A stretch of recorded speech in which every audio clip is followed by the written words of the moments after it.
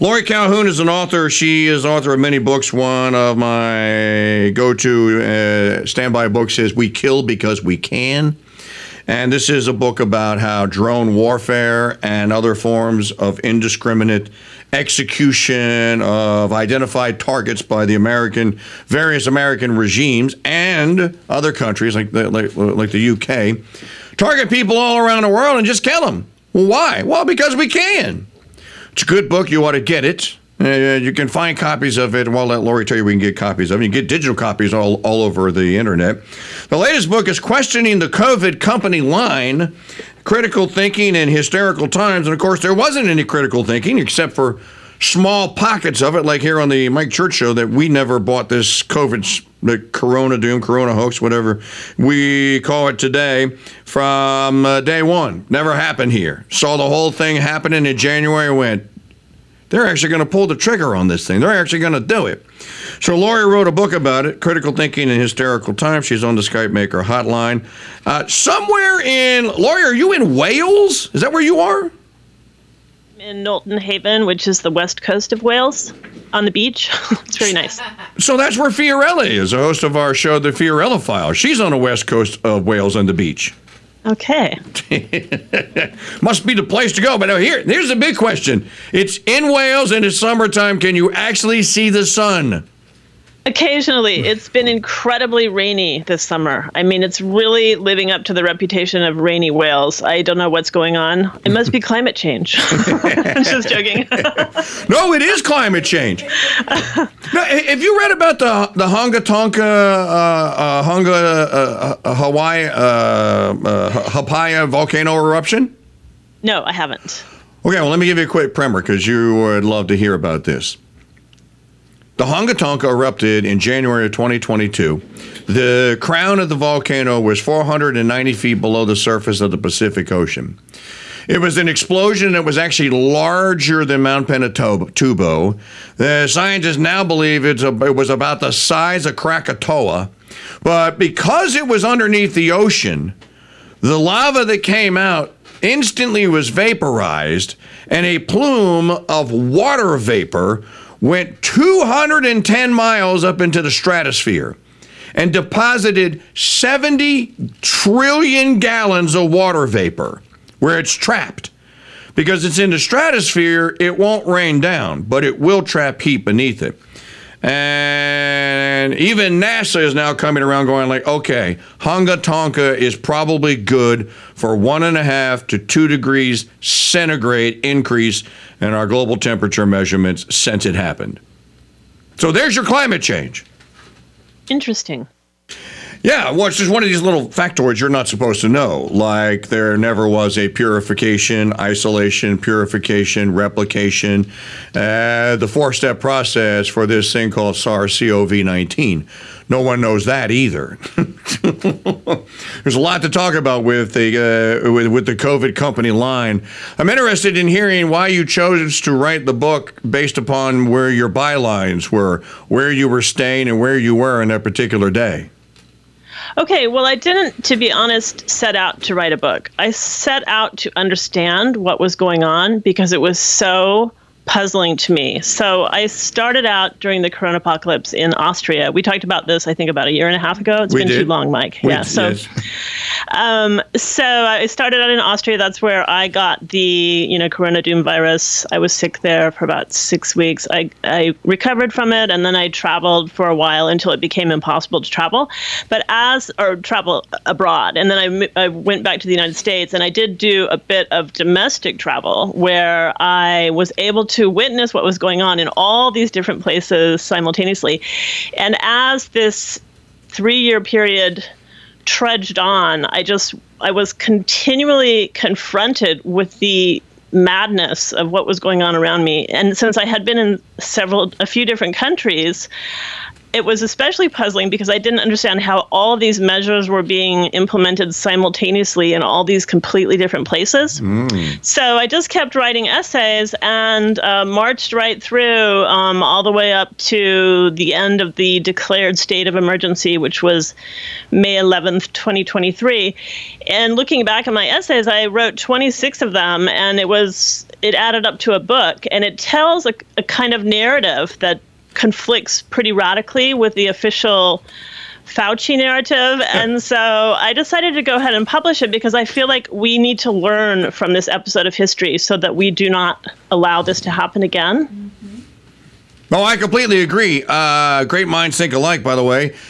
So, as I said before you came on, we never bought this. I was reading the Swiss research, Swiss propaganda research doctor, and others. I was listening to Dr. John Ioannidis. I was listening to who was a guy from South Carolina whose life they destroyed. It'll come to me in a moment. And in any event, we were seeing and we're going like, wait a minute, wait. Talk about put the jump to conclusions, Matt, on the floor and then jump to it. The whole thing just, and then of course someone sent me the Event 201 video in January of 2020, and they're going like, these bastards, they planned this whole thing. The whole thing was a plan. So we started something this year very similar to your book. We started broadcasting this radio show from each day in 2020. Oh, interesting. Yeah, it is interesting because today, you know, we're into the campaign season now, the re-election campaign of Trump, and of course the attempt to install Biden as the regime leader. So we're into August now, and if you listen to we call it the Crusade COVID Chronicles, if you listen to the shows from each day, you get what were those guys, what were the actors saying in 2020? What were the governors saying? What were members of Congress? What was your chosen leader? Who was your favorite blogger or vlogger or host on whatever show or whatever? What were they saying? I would say, Lori, that there was probably upwards of 75% total and complete buy-in by any person that you would say has a public footprint or any sort of a public following, you know, outside of, you know, I got 4,000 followers on Facebook. No, anyone that had sort of a public media following, I'd say the number was in 2020, and it remained throughout all of 2020, upwards of 75% total buy-in. You think my number's about right? I think it's higher, to be honest, because because the propaganda was so pervasive and it was so effective at wheeling in people who really had no vested interest in this topic, but they were persuaded by the fear-mongering propaganda to go along with it, and then that amplified the message. So you would find ordinarily rational people, you know, very angry at these so-called anti-vaxxers without even any recognition of the absurdity of claiming something, for example, that someone who already survived COVID needed to get a vaccine. That's just a contradiction. There were so many contradictions, and yet people just ate it up. They parroted these contradictions. So when Joe Biden went out and he announced his OSHA mandate, he said, we're going to protect vaccinated workers from unvaccinated workers, which is manifestly absurd. You know, if it's a vaccine, it's a vaccine, and that's why you take it to protect yourself. So why would you need to protect vaccinated workers from unvaccinated workers? And yet people parroted this trope all over the world. They kept repeating, this is a pandemic of the unvaccinated, even though people who were vaccinated were dropping like flies. In places where there was nearly universal vaccine uptake, people continued to die of the virus, whether or not they had been vaccinated. COVID-19 and collateral damage, killing versus letting die. Very interesting chapter, August 21st, 2020. You're in Wales. Tell me about it. Okay, yeah, I like these early chapters, and I'm glad that I decided to preserve the chronology because it shows how my thought evolved through the crisis, and basically it just shows my confrontation with what was going on around me. And I like the fact that in that essay, for example, and in those early essays, I basically stated what was later published in the Barrington Declaration about the real danger of these draconian lockdowns and mitigation measures that were harming large portions of the population who were not really at any serious risk from the virus. So I was saying this back then in August. Barrington Declaration, I think, was published in October. It was immediately deplatformed. But it's really great to have a historical record of what went on and how all of this evolved, because people right now, I think, they want to get through. They want to just forget about it, to be honest. They're tired of it. They're all suffering from COVID fatigue, whatever side they were on. They're tired of the whole topic. But it's really, really important that we learn the lessons from this episode of history. No, I completely agree. And there are many people, I say many people, there are some people, you included, that have adopted the line now, and I've seen it a half a dozen times in the last year or so. Don't forget the people who called you a threat to humanity. Don't forget the people that were running around and unfriended you, disinvited you from Thanksgiving dinner, one that called you this manner of a killer, you're a poisoner, you're out to get grandma, etc., etc. You know, my wife actually on Twitter got called, because we're Catholics, and we wanted to continue going to receive the sacraments, right? And a woman actually called her, what was it? Told me I had Eucharistic piety. Yeah, because of your Eucharistic piety, you're a Eucharistic pietistic murderer. No, it's incredible what went on, and it's so insane. And a lot of these people, I think, have been a little bit humbled by the outcome, by the recognition that they were fooled, but they're trying to just pretend that it never happened. So you don't see people coming forth with apologies. You just see people just pretending like it never happened. It's very similar to our government's approach to Afghanistan. No one is investigating, what happened and why the Taliban is now in power after saying for 20 years that we are democratizing that country. The U.S. government just pivoted swiftly to Ukraine, and it's like Afghanistan never happened. And the same thing is happening with COVID. All of the bad actors, the people who are really denouncing people, and they were very angry, and they were they attempted to discredit people. They fired people from their jobs. They, as you said, called them murderers. Those people, they just sort of stopped talking. They just moved on with their life, and they're pretending like none of this ever happened. And the worst part about it is how many lives were ruined. We all, well, not we all, we don't all, but many of us now know. And now you can look at the real carnage, what really happened, what was really going on. How many children's lives are completely turned upside down? Almost all of them, unless they were being homeschooled to begin with. Lives are completely turned upside down as a result of their parents. I just have to say this was not masculine reaction to rush to the ramparts to defend the family. This was poorly researched, complete and total surrender to propaganda and to the sirens of whatever state you want to call it, deep state, big state, bad state, warfare state, whatever state you wish, the medical pharma state, medical bioindustrial state, whatever you wish to call it. You surrendered to it, buddy. And don't tell me you looked anything. Don't tell me that you researched it.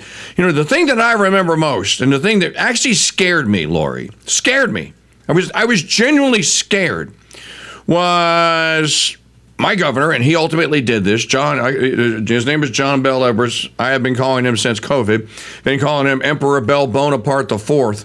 Bel Bonaparte IV, because we're in Louisiana, so we're a French colony. Bel Bonaparte IV insisted on and then wrote an executive order over the legislature's objections. They even passed a law to try and stop him. The court sided with him. Mask mandates in the state of Louisiana.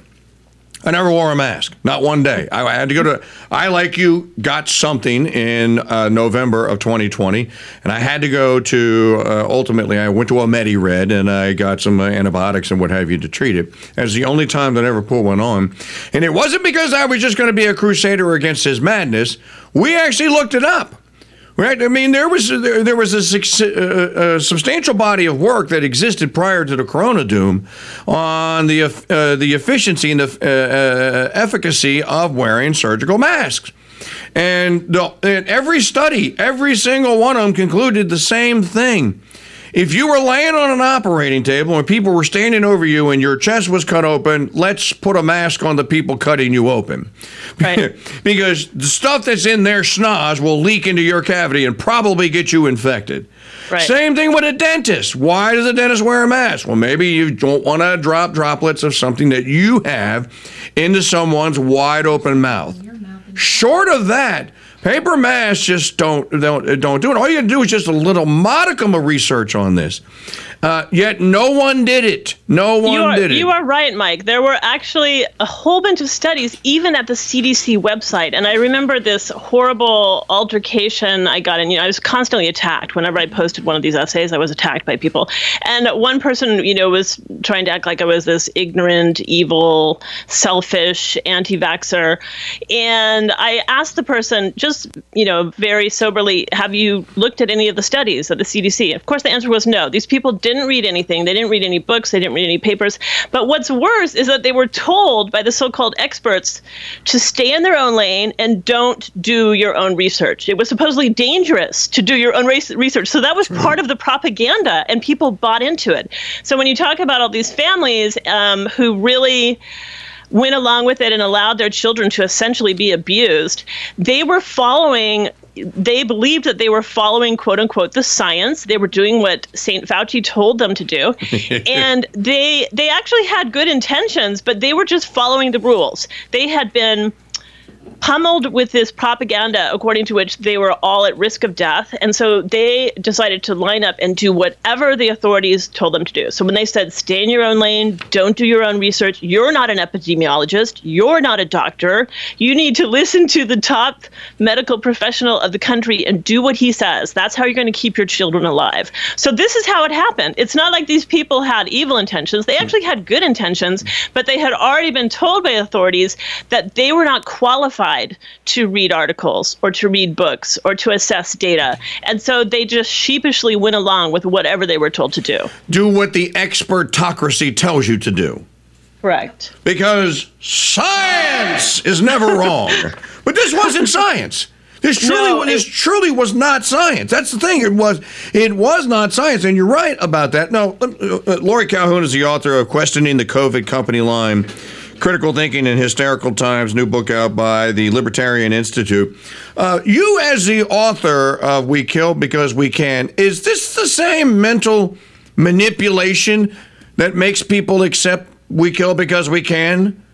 It absolutely is. So I think there are very strong parallels between the war on terror, which took place right after 9/11, and what I call the Coronapocalypse. So what you have, I call this now the time-tested template.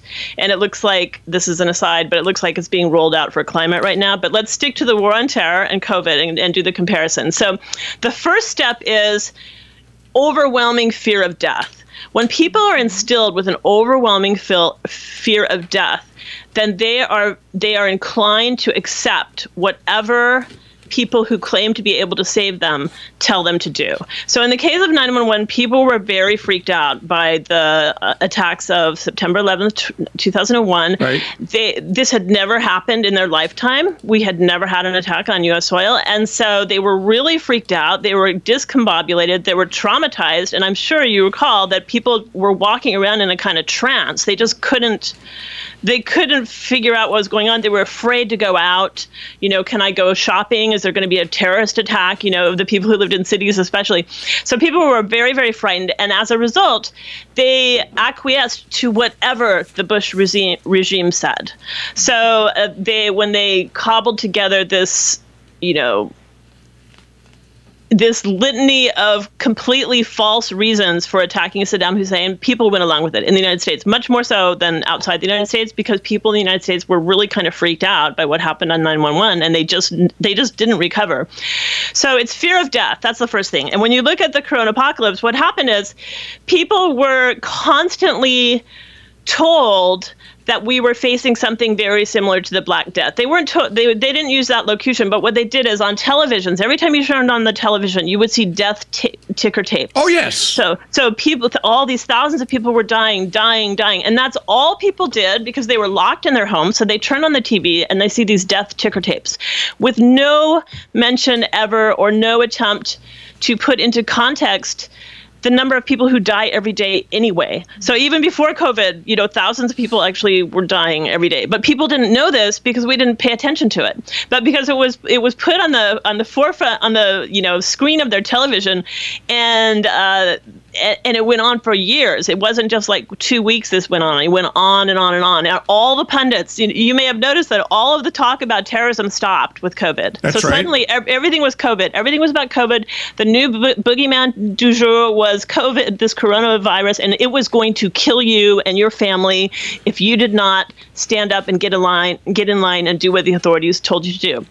So then what happens is there are basically 3 contributing factors. You have usually a small cabal of people who want to carry out some scheme. So you had the neocons in the Bush administration who had been wanting to go to war against Saddam Hussein for decades, since the first Gulf War.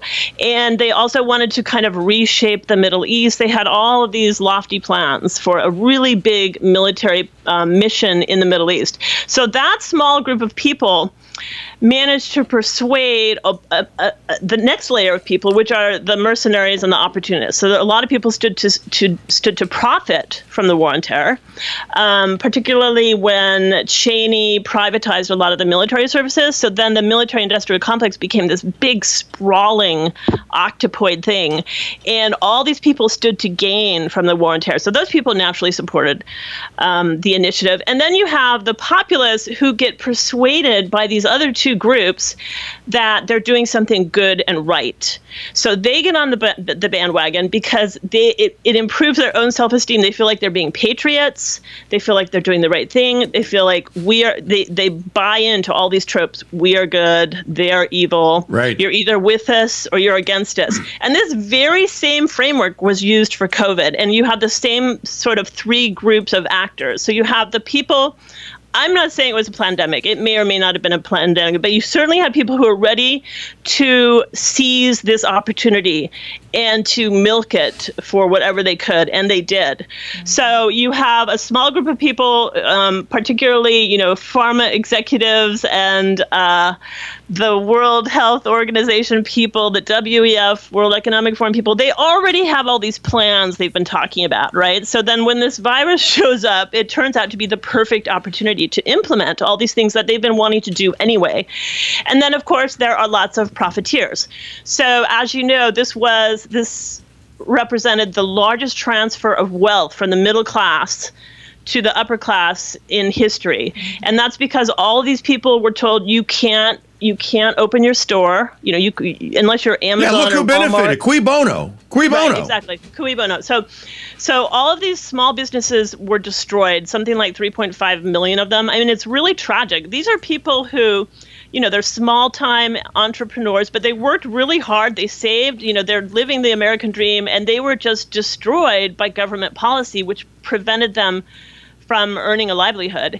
And not only did the businesses suffer, but the people who worked for these businesses, and particularly people in the gig economy who had no support system, they were really ruined. By this whole thing. Can I tell you what I was saying, and you'll hear it on the COVID Chronicles in March and April of 2020? I kept saying, folks, this is an assault. This is a full frontal assault on the mildly successful middle-class businessman. Me. Yep. They are coming for you. And who is it that is going to take your place? Amazon, Walmart, name your big box, especially if they're an online retailer. They just swooped in and boom, mommy and poppy were gone. Over 10,000, right here in the state of Louisiana, over 10,000 small family-owned and operated, probably had their life savings, maybe even traditions of generations working at small businesses in taverns and restaurants in the service industry. Over 10,000 alone in the state of Louisiana destroyed by the coronapocalypse. Destroyed. Yes. Never coming back.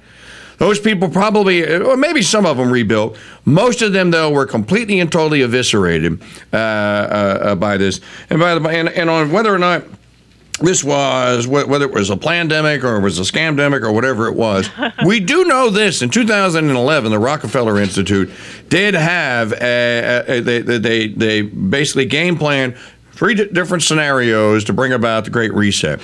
One of them was a pandemic. Event 201 did happen. I believe that they had the assets pre-positioned. You know, we can do another show. We can talk about some more other libertarian aspects of this. For example, how in the world did Moderna just happen to have 100 million vials, glass vials, and they are and Pfizer, very specific manufacturing specs. To have 100 million of those jokers just laying around ready to fill with the Franken jab, did anyone ever, and now people have, look into, well, how was that possible? Well, because they knew it was coming. That's how. So there is a lot there. But I want to go to your chapter in your book on the questioning the COVID company line. Pascal's wager for COVID dystopic times, or how I learned to stop worrying about the corona apocalypse and eat Krispy Kreme donuts. Now, Krispy Kreme are giving a donut away a day if you go get the jab, weren't they? They were, and this is one of my favorite essays, actually, because I had just, I had confronted this incredible wall of insanity, and so I just decided to write satire because it was so unbelievable that people were trying to persuade people to go serve as subjects in an experimental trial for a new medical device that had never been tested on human beings before, and their compensation was supposed to be a donut. A donut. So it was so insane. And there were other examples too. I mean, they also tried lottery tickets there. There were some slightly larger cash bribes offered.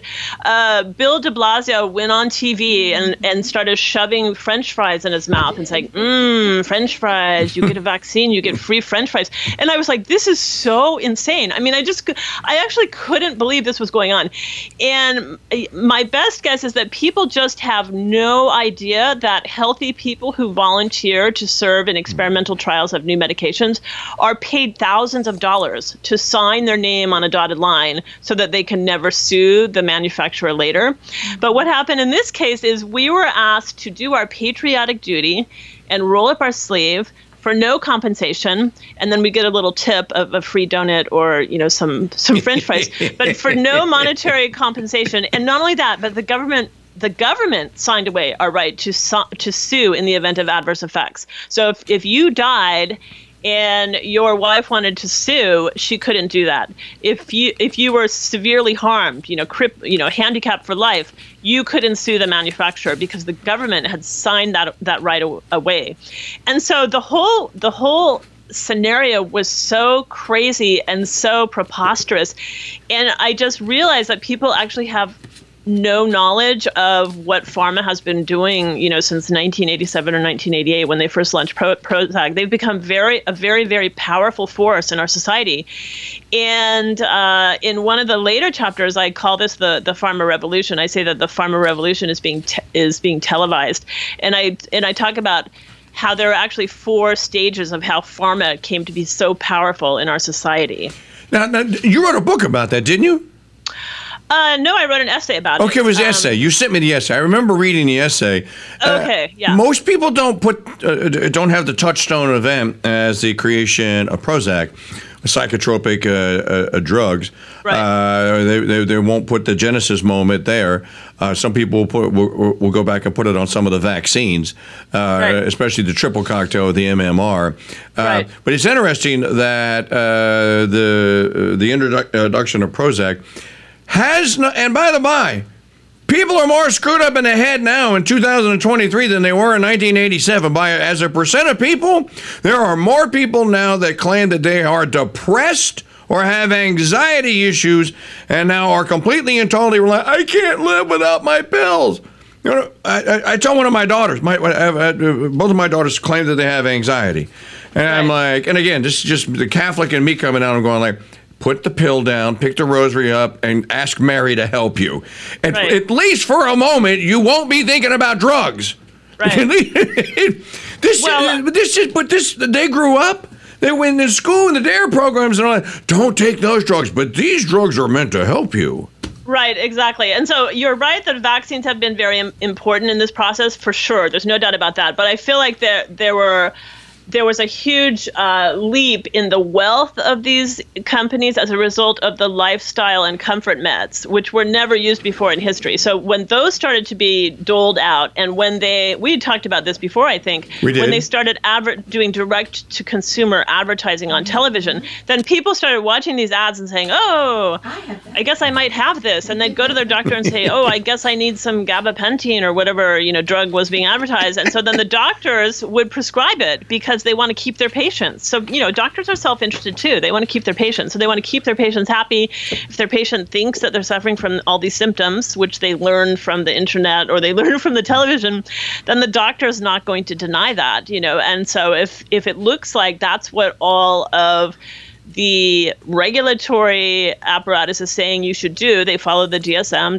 Diagnostic Statistic Manual of Mental Disorders. And if it says that this is the correct medication for that symptom, then they will prescribe it. And so as a result of this revolution in the use of lifestyle meds, so it's not just Prozac, it's also Viagra and all these other meds that don't really, they serve, they address symptoms that have been rebranded as diseases. Okay. And so it used to be, you have anxiety, maybe go for a walk and get some fresh air, something like that would be something to do, right? Well, how antiquated is that? Yeah. Pick up your rosary, pray. There are so many other things you can do beyond taking a pill.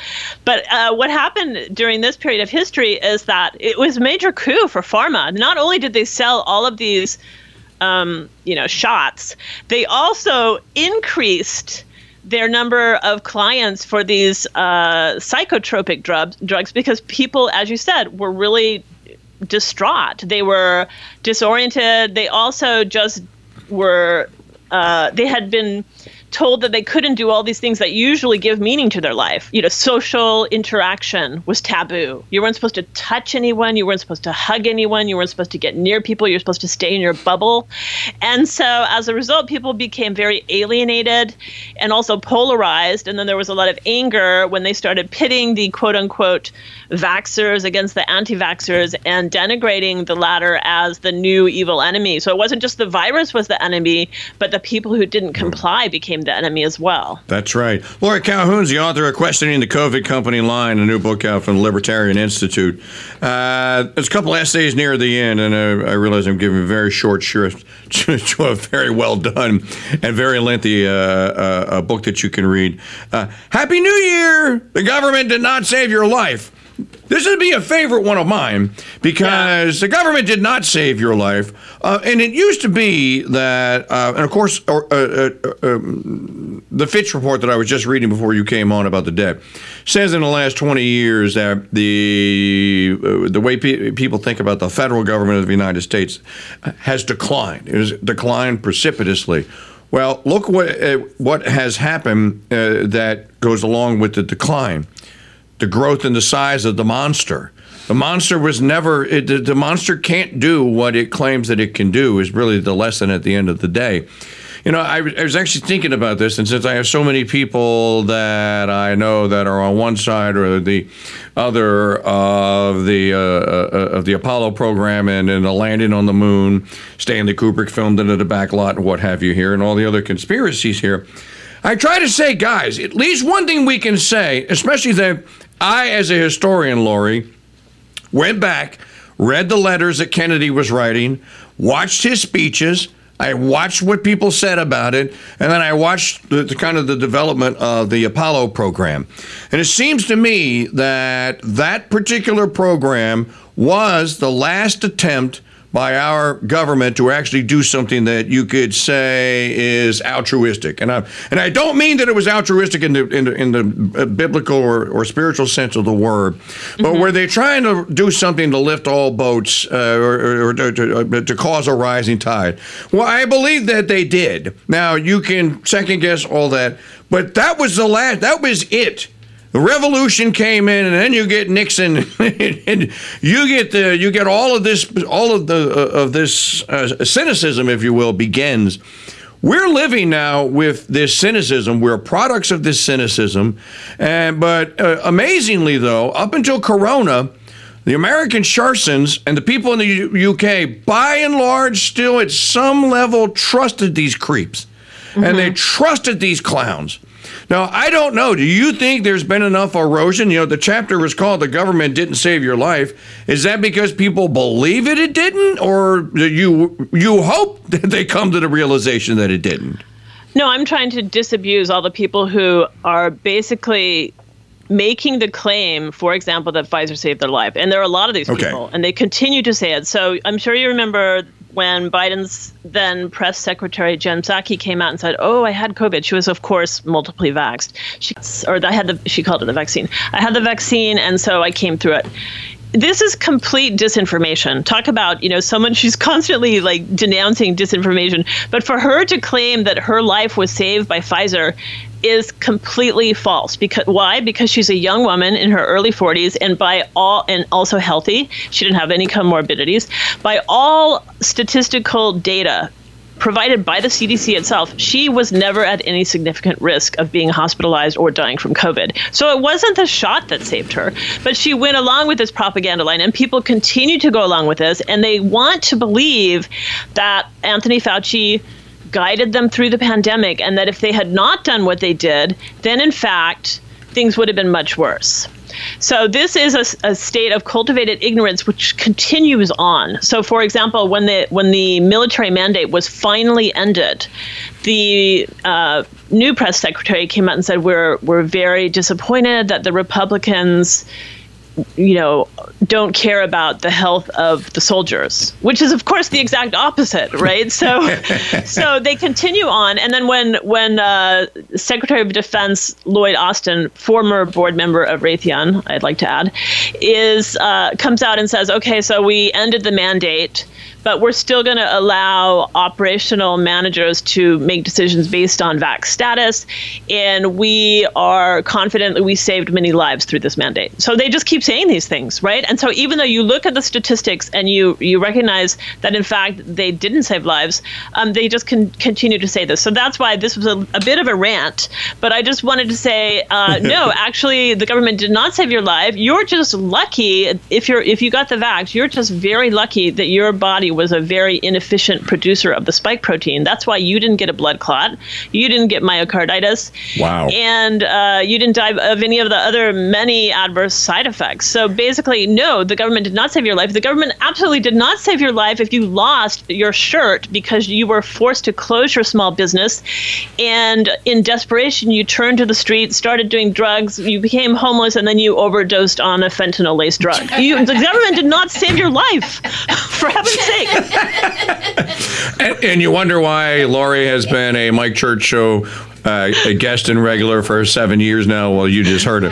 By the way, Lori was my correspondent on the ground the day of the Brexit vote. Remember that? That's right. She was in England. Here I was. That's right. You heard it here first. Lori going like, Mike, I actually think this thing is going to pass.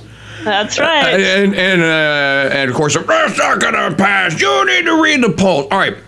I extended this segment because I wanted to ask one more question, and then okay. You're right. It's been too long. You need to be a regular. You need to come on because we love it. Happy to come back. There's a lot of material here, and we cannot let people forget it. And we also, it would be great for people just to be aware of things that they have no idea about because it was suppressed. The media just drove the regime line, and anything else fell to the wayside. We know about the censorship, so we have to keep talking about these things. Okay, so to close, the final question, and it kind of is related to the book, but it's kind of based upon something you said earlier. Let's wrap up by talking about this. Now, I was asking a question earlier. Should I hang this talk radio gig thing up? My numbers don't ever grow. People that have a thimble full of the talent that I have millions and millions of followers. Well, maybe I should just hang it up and go find something else to do. But I temper that with this. Has COVID, has it changed the perception, the ability of the American Sharson or the UK Sharson to think critically? It has not moved the needle substantially, and this is what I want to ask you, the final question then. To me, this is how we know The same amount, literally the same amount, maybe there's been a wee small decrease. The same amount of people that brought Corona, hook, line, and proverbial sinker, have bought Putin as Satan, Zelensky as God's heaven-sent saint, and the entire Ukraine, we kill because we can, and we are killing, operation as sent from heaven and our moral duty to do it. The same neighbor who was wearing the mask and keeping his kid and sticking the mask on his kid is flying a blue and gold flag on the front of his house today. So did he have the critical or she had the critical thinking ability? Folks, just do a little reading. It's not even hard to do. And you will find out. So that's where I leave it, and I put that to you. Okay, so thank you. And that's a really good example of the template I was talking about, this time-tested template. Okay, so they've been talking about Putin as the evil enemy for years now, since 2016. Well, half the country bought into Russiagate, and they haven't been corrected yet. They still don't know, they still believe that Trump was elected because of Vladimir Putin. So that's half the country. That explains their acquiescence to this. The other people want to believe that they're doing the right and good thing. And I will just propose that the perfect reductio ad absurdum here is the fact that the United States government just agreed to send cluster bombs to Ukraine for use on Ukrainian soil. So I propose to you that this is intrinsically wrong because it presents a terrorist threat to the people of Ukraine themselves for perpetuity, because that's what these cluster bombs do. They don't all explode. That's right. And so Zelensky says, we're only going to use them in combat areas. But Zelensky does not know where people will be going in 30 years or 20 years. And as we know from Vietnam, Laos, Cambodia, Iraq, all these places where landmines and cluster bombs have been used, people are killed. They're maimed, if not killed, by these unexploded ordnances all the time. So it's actually, it belies the fact that this is supposedly some sort of battle for democracy, that Zelensky himself, with the help of Biden, is willing to destroy the lives of future Ukrainians by asking for these horrible, horrible weapons, which have been banned by 120 different nations. We signed it. We signed the treaty. The United States is a party to the treaty. Now, it's a landmine treaty. Cluster munition. No, they're not. They're not different. All right, we're going to leave it there. Where can people get Questioning the COVID Company Line book? Okay, so you can obviously get it at Amazon. We're going to have the ebook available very soon. I know a lot of people are not buying as many Dead Tree books, and there's been a sort of delay for some reason on the ebook. But the ebook will be coming soon. It will be available either at the Libertarian Institute or at Amazon and some other online outlets. No, people are buying lots of Dead Tree books. Is that right? Okay. We sell lots of Dead Tree books. Okay. That's right. You said you could stock them and sell them from there. Yeah, if you have some people who are, absolutely, that'd be a great idea. Well, I will, and let's make plans. Okay, it's August. Let's second week in September. I will see you back here then. Wonderful. That sounds great, because there's so much more to discuss, really. Yes, we do. She is Lori Calhoun, author of many books. I love the book, by the way. Where can we get a copy, a paperback copy of We Kill Because We Can? Oh, okay. All over the place. Again, it's published by Bloomsbury Zed, so you can get it directly from that publisher, or you can get it from Amazon or any of the online retailers. And it comes in every format. So it comes in hardcover, paperback with a new forward, and it also comes in the ebook and the audiobook. So some people are more into audiobooks these days. So you can get that in an audiobook format. If you're, have long drives or whatever, it's a great way to get through that. It's pretty dense. It's about an 11-hour listen, but it's a good way to digest more books, if you have other obligations. We love audiobooks too. All right, she is Lori Calhoun. Lori, thank you very much. We will see you in September. God bless you, and stay safe in Wales, and hopefully the sun will come out. Thank you very much, Mike. Okay.